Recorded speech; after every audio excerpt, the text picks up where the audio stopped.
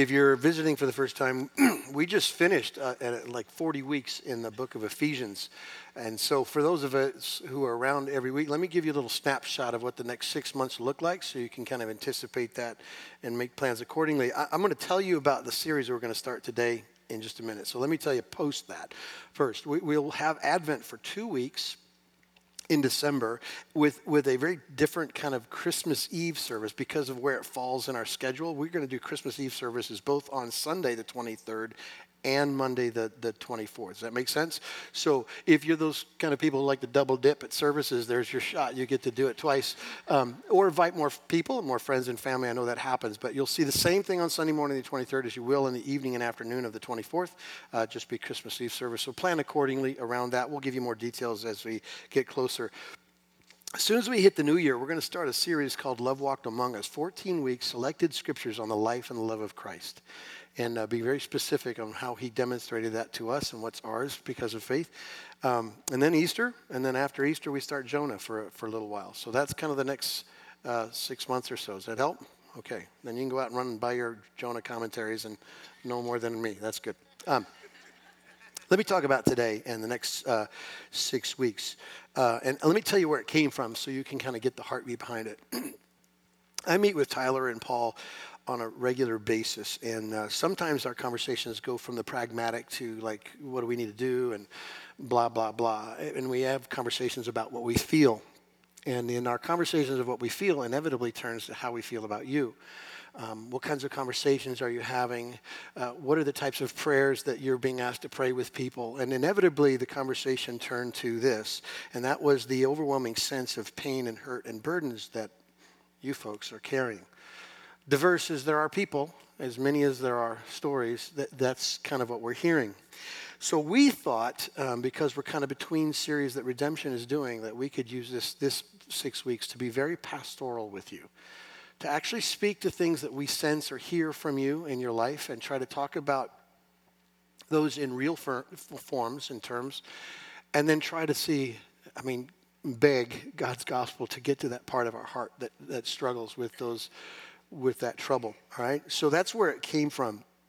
If you were here last week, I kind of, in our wrap-up Ephesians, told you my discovery going home and visiting my family and friends from 30 years ago is that I realized that everyone's dysfunctional, which made me conclude that I, therefore, must be as well. If that's a truth, and we kind of giggle at that, that's sort of true. Here's what is probably even more true, and that is the universal nature of trouble. Everybody knows trouble. Everybody has trouble or difficulties in their life. We've called this six weeks, this title, This Is Us. And we thought what we could do is take a short time to be honest with ourselves. We thought that would be helpful. After all, the only you God can change is the real you. And here's what we don't do well. And I'm just going to be a judgmental kind of person right now. We don't do honesty about ourselves well. Because we have spent decades, we've spent a whole life posturing, pretending, and protecting and neglecting ourselves in order just to cover up. Not because we don't realize we have problems, we just don't know what to do with it, and we don't want anybody else to know, so we just pretend, and we cope. And so we kind of want to wrestle with the honesty, and that's why we've called it Real Life. We want to just say these things. We're going to talk about things that don't normally get talked about in church. And hopefully in that honesty and looking at the gospel and how it approaches those things, we're going to be comforted even in the trouble that we carry, all right? So I just ask one request of you while we go through this. Would you commit to me for the next several weeks to lay aside coping, however you cope? Whether that's just pretending it doesn't exist or don't use the terms and don't tell anybody, whatever version of coping, just lay it aside while you're in here. And let the Holy Spirit be honest with you and you be honest with him about where these things are real and where these things are exposed in you. So for the next 3 weeks, we're going to talk about disappointment today, when the heavens are silent, when you pray and you feel like there's a lid in heaven and it doesn't go any farther than your ears. And then we're going to talk about depression and anxiety, things that we hear that people are dealing with. And then the last 3 weeks, we're going to be looking at the role that prayer, worship, and relationship play in the heart of a troubled mind. Does that make sense? So that's our attempt to try to talk about real specific things that we see and hear and feel, and God's response to that. Sound good? It doesn't matter. We're doing it anyway. If you said sounds bad. I got nothing. So let's talk about disappointment for a second, okay? Ephesians chapter 6 should be very fresh. Don't turn there. Should be very fresh in your minds. No judgment there. Ephesians 6, Paul warned the church. He's wrapping up this wonderful instruction. He said, hey, just heads up. Put on the full armor of God because you know the schemes of the devil. He wants to ruin you, right? Remember that? That's a paraphrase.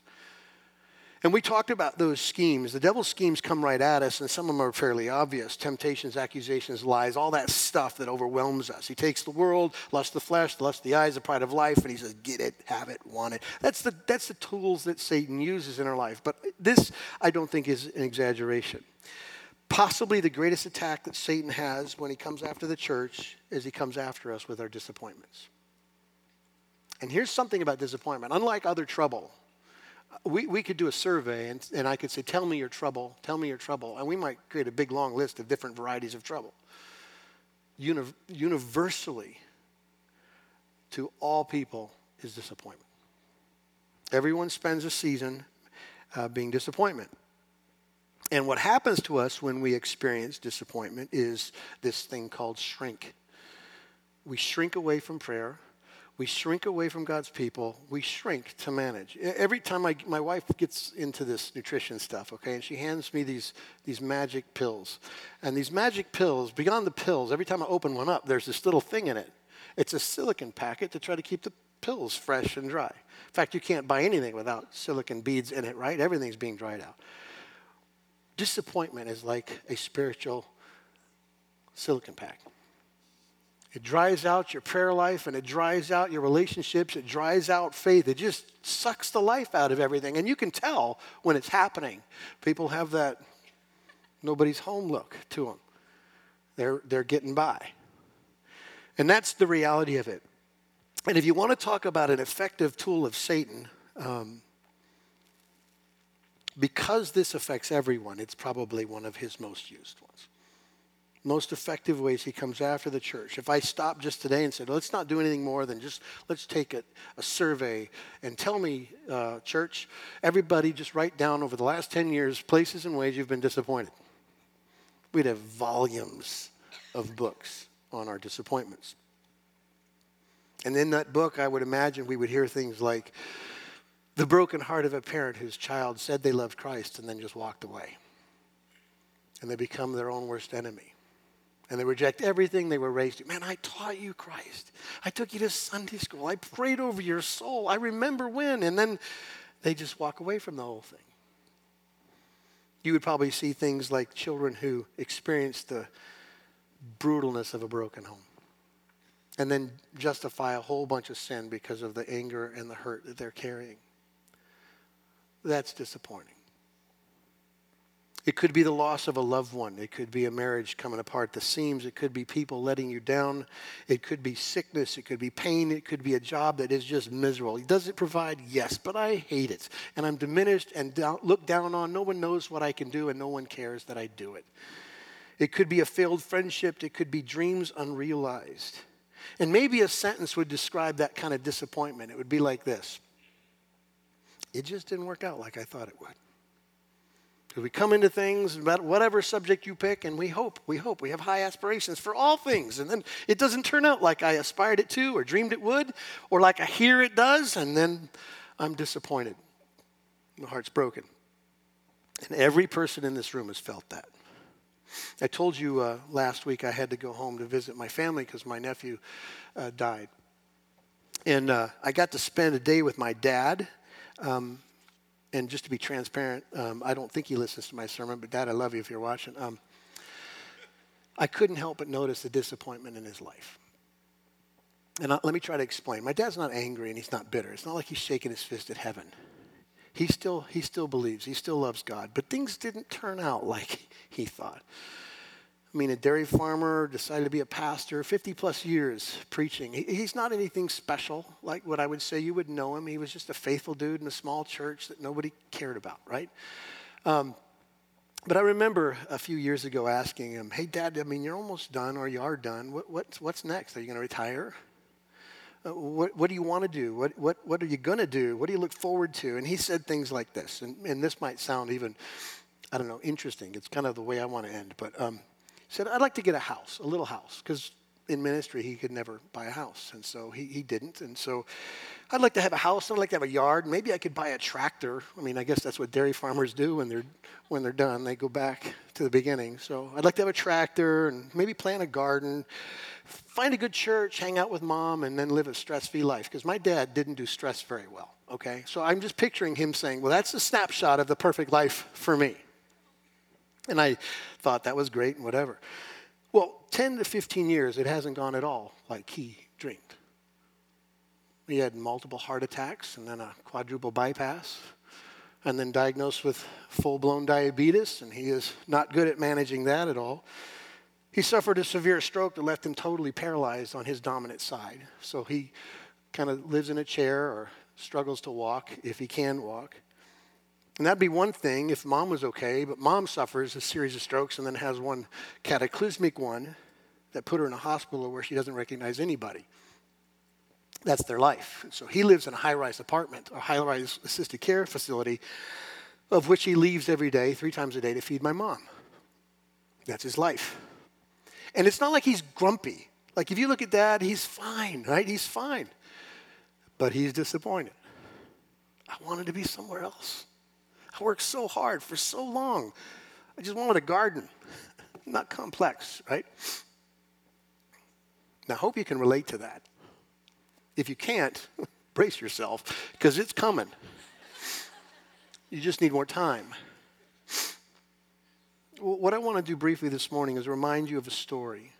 I'm going to take an Old Testament narrative, one that shows a series of disappointments for a season of life, and then try to draw maybe some helpful parallels or points to our life. It's the story of Joseph. And if you've been in church any length of time, if you sat in Sunday school, somewhere somebody stuck a flannel graph together, and you know as much as you need to know about the story of Joseph. But for those of you who didn't get that experience, let me just warm you up to the story. Joseph's dad is Jacob. There is more narrative written in the Old Testament of Jacob than any other character. Chapter 25 to chapter 50 of Genesis is that story of Jacob's life. Jacob had 13 children, 12 sons from 4 different women. That's how we know Jacob and his life.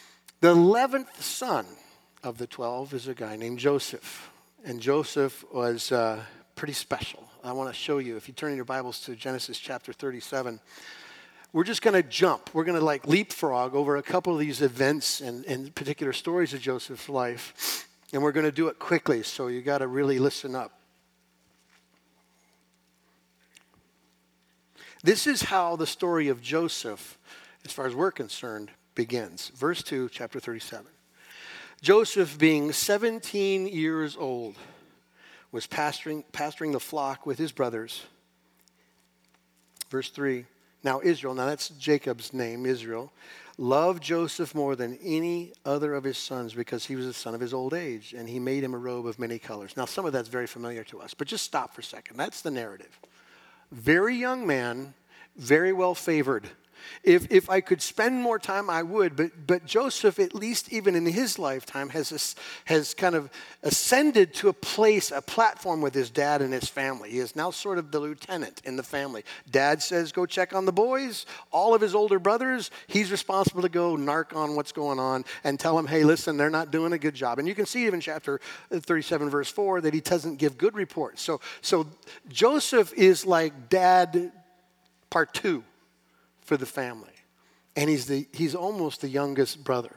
So you already know there's got to be problems there. But it's good for Joseph. As far as he's concerned, I got the coat, I got the love, I got the platform, all good. That's where it starts. But now watch the disappointments begin. Verse 4, here's disappointment number 1. He is hated by his brothers. And when his brothers saw that their father loved him more than all of his brothers, they hated him and could not speak peacefully about him. Isn't that interesting? He had, whatever he was, however he'd behave, or however his father talked about him, created this big, ginormous, wall between him and his family, and he was hated. And I'll bet you at this point he didn't even care. I got the coat. I got the love. Go ahead and hate. Well, it was number one disappointment leads to number two disappointment. His brothers do something about him. They sell him into slavery. Verse 37, this is how it started. I suppose you could say it got a little bit better because they saw him from afar, verse 18 of 37. And before he came near, they conspired against him to kill him. That's where this was going. That kid needs to come down a notch. How about all the way to death? Let's just take him out completely. Verse 21, but when Reuben heard it, he rescued him out of their hands, saying, let's not take his life. And Reuben said to them, shed no blood, throw him into this pit here in the wilderness, but do not lay a hand on him. Now, Reuben in his mind thought, well, I'll just restore him to his dad. That's what he says, that he might restore him out of their hand to his father. Verse 26, then Judah said to his brothers, what profit is it if we kill our brother and conceal his blood? Come, let us sell him to the Ishmaelites, and let not our hand be upon him, for he is our brother, our own flesh. And his brothers listened to him.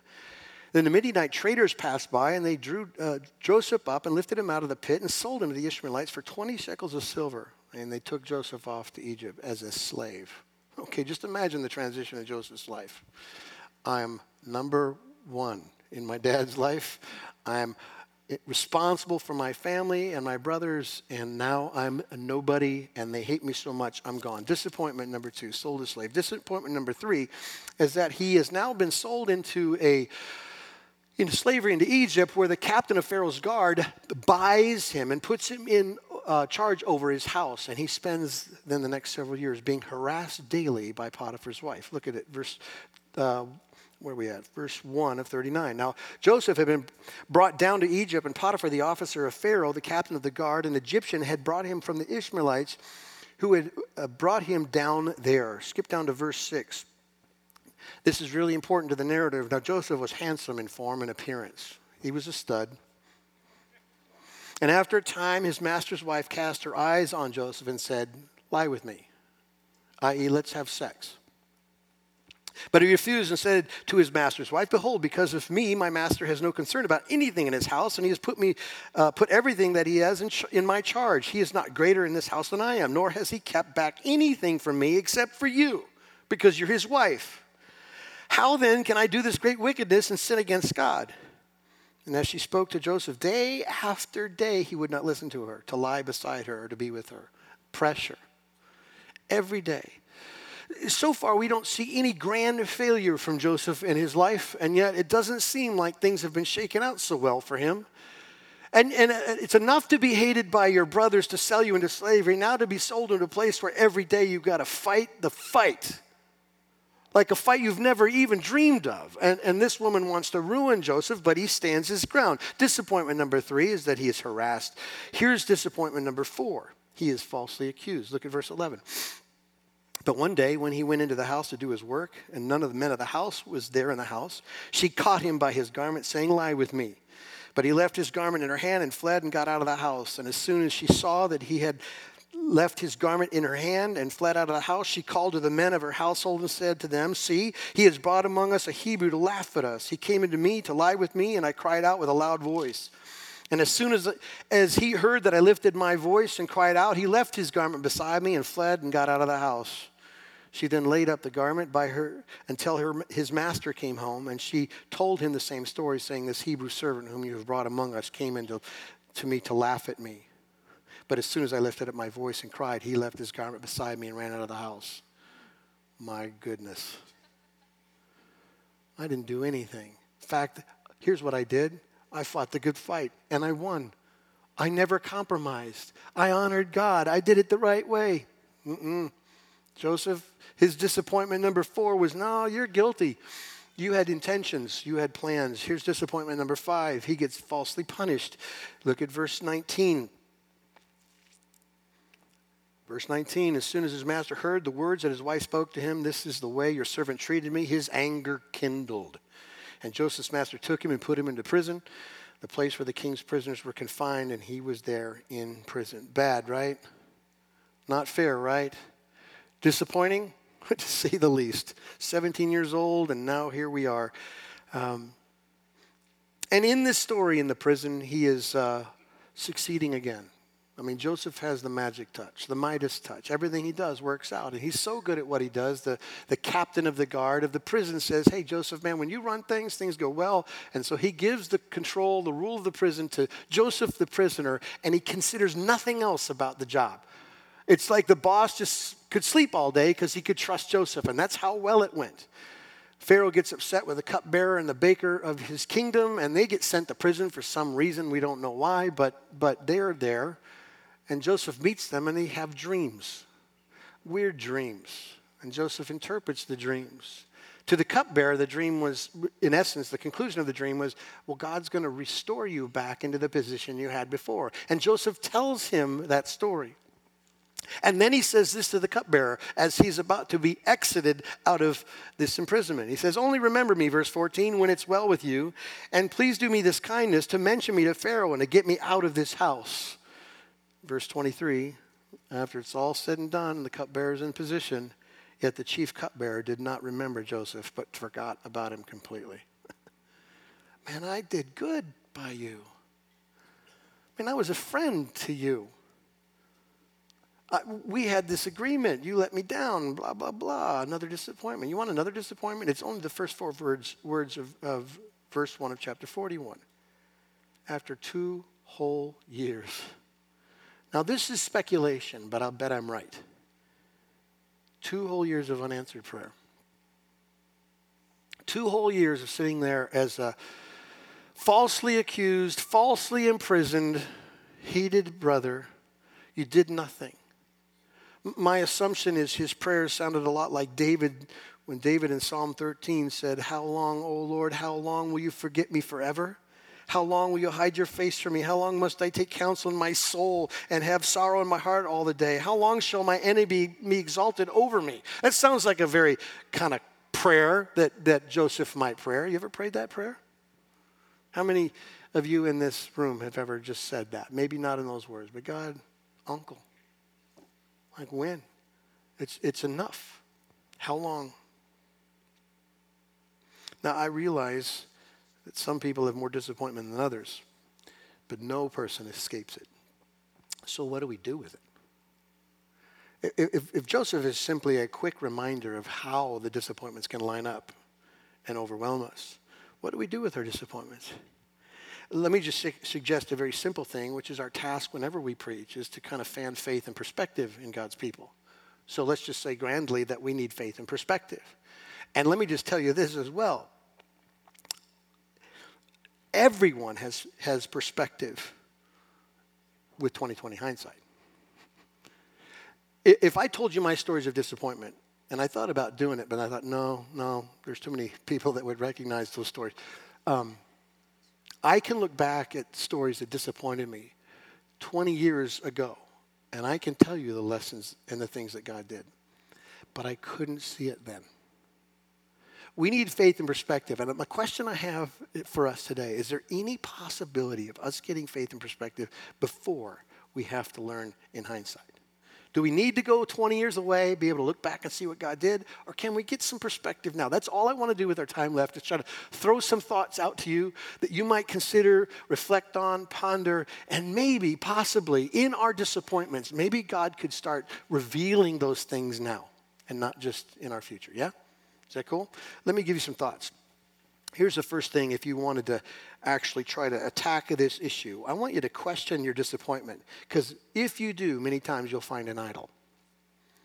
Question your disappointments. When you experience a loss of any kind, can you tell where the pain's coming from? Because if you can, you're probably close to the picture of what is bigger than God. What's bigger than what God wants to do in your life? Is it some loss of identity? Like not getting what you think you need or what you think will bring joy or who you think you are? I believe part of Joseph's disappointment was that he became a nobody for a while. Like, listen, I had got the coat. I'm the cat's pajamas. My dad thinks I hung the moon. I'm in charge of my older brothers. I've got these dreams, and I boast about my dreams in front of my family. Well, guess what, Joseph? You're nobody, and you're far away, and you're falsely accused, and you're imprisoned, and You're there. You're marginalized. Do you think there's any possibility that God was doing a work about humility in Joseph's life? I do. I think so. I need you to listen very carefully to this, and I'm certain someone has told you this before, but it's a good reminder. Many times, even the good things that we have are idols. Our children can be idols. Our marriages can be idols. Our jobs, our ministries, our whatever can be idols. So here's what happens, and it happens so easily. We have our identities wrapped up in the wrong things. Is it any wonder that when we lose our identity, that our experience is disappointment?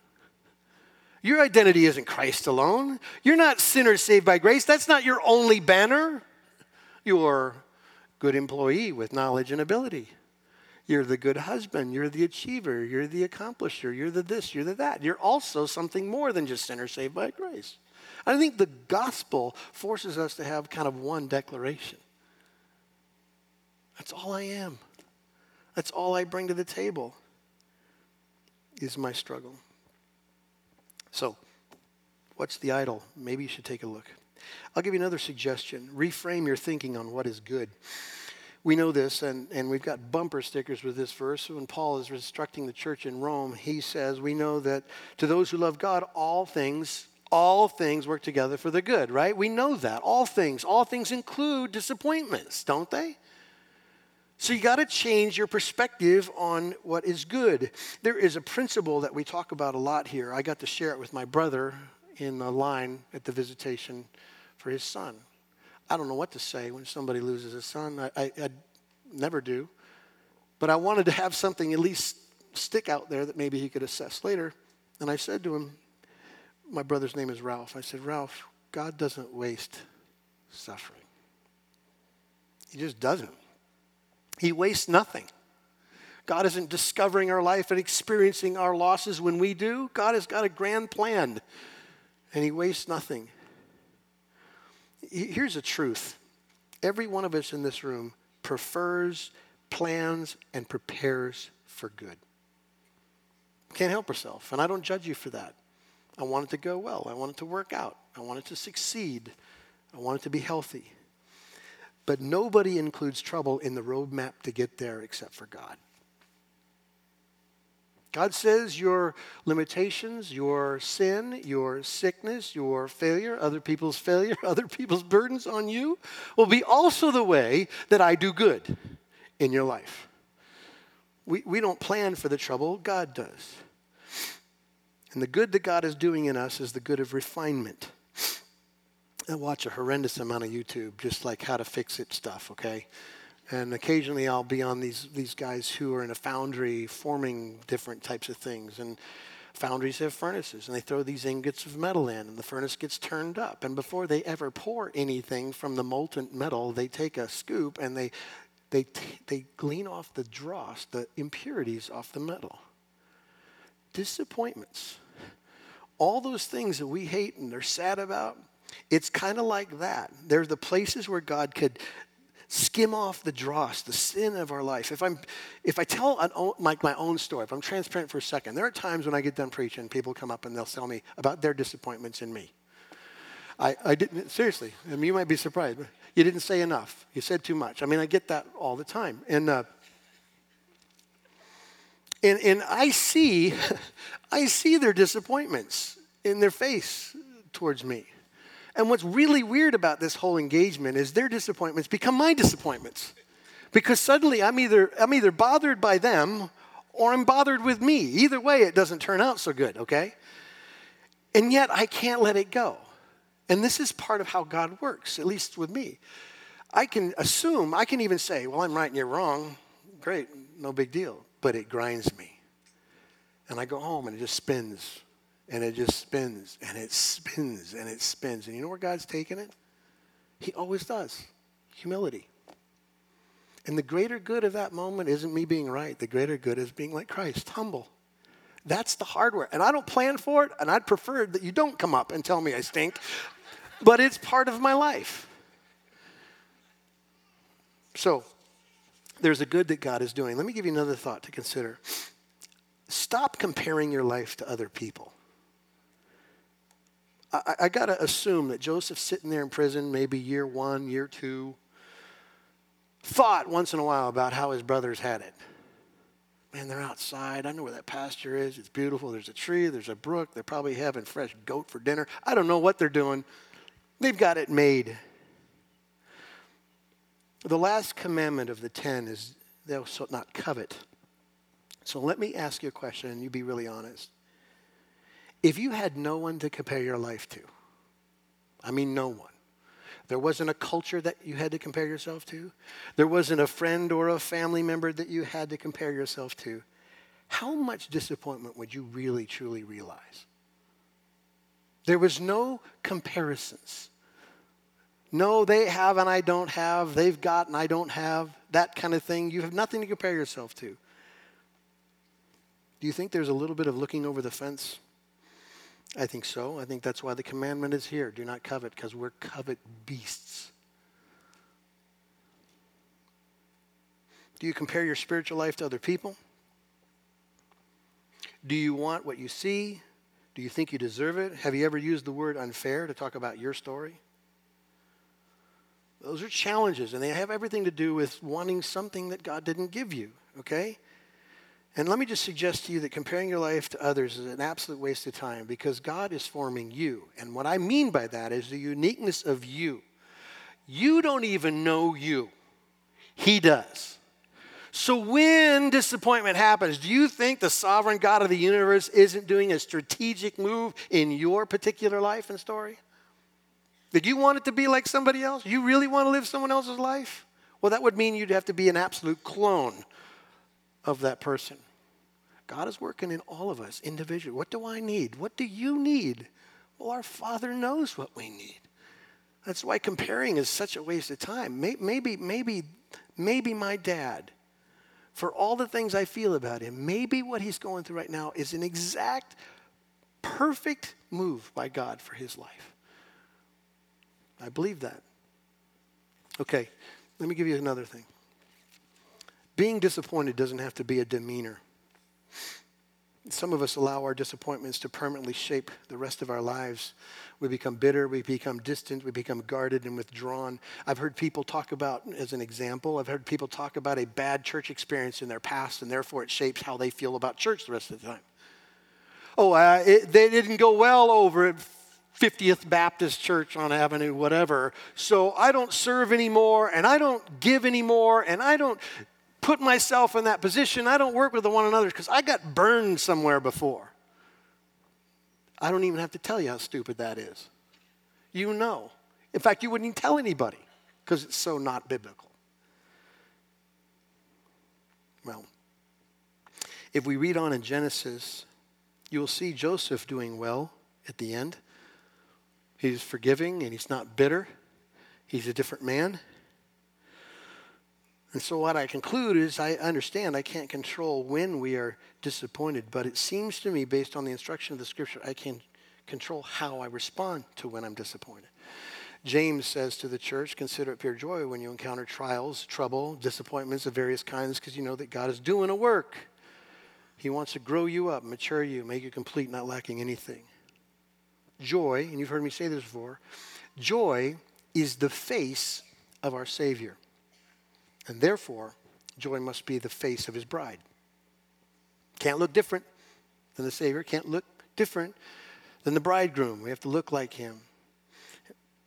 But some of us wear our circumstances more than we wear the face of the one who controls our circumstances. We look like someone sucked the red right off our sucker. We let everyone know miles away, I'm not happy and I'm disappointed. I think there's a difference between the reality of disappointment and then not letting it control every aspect of your life.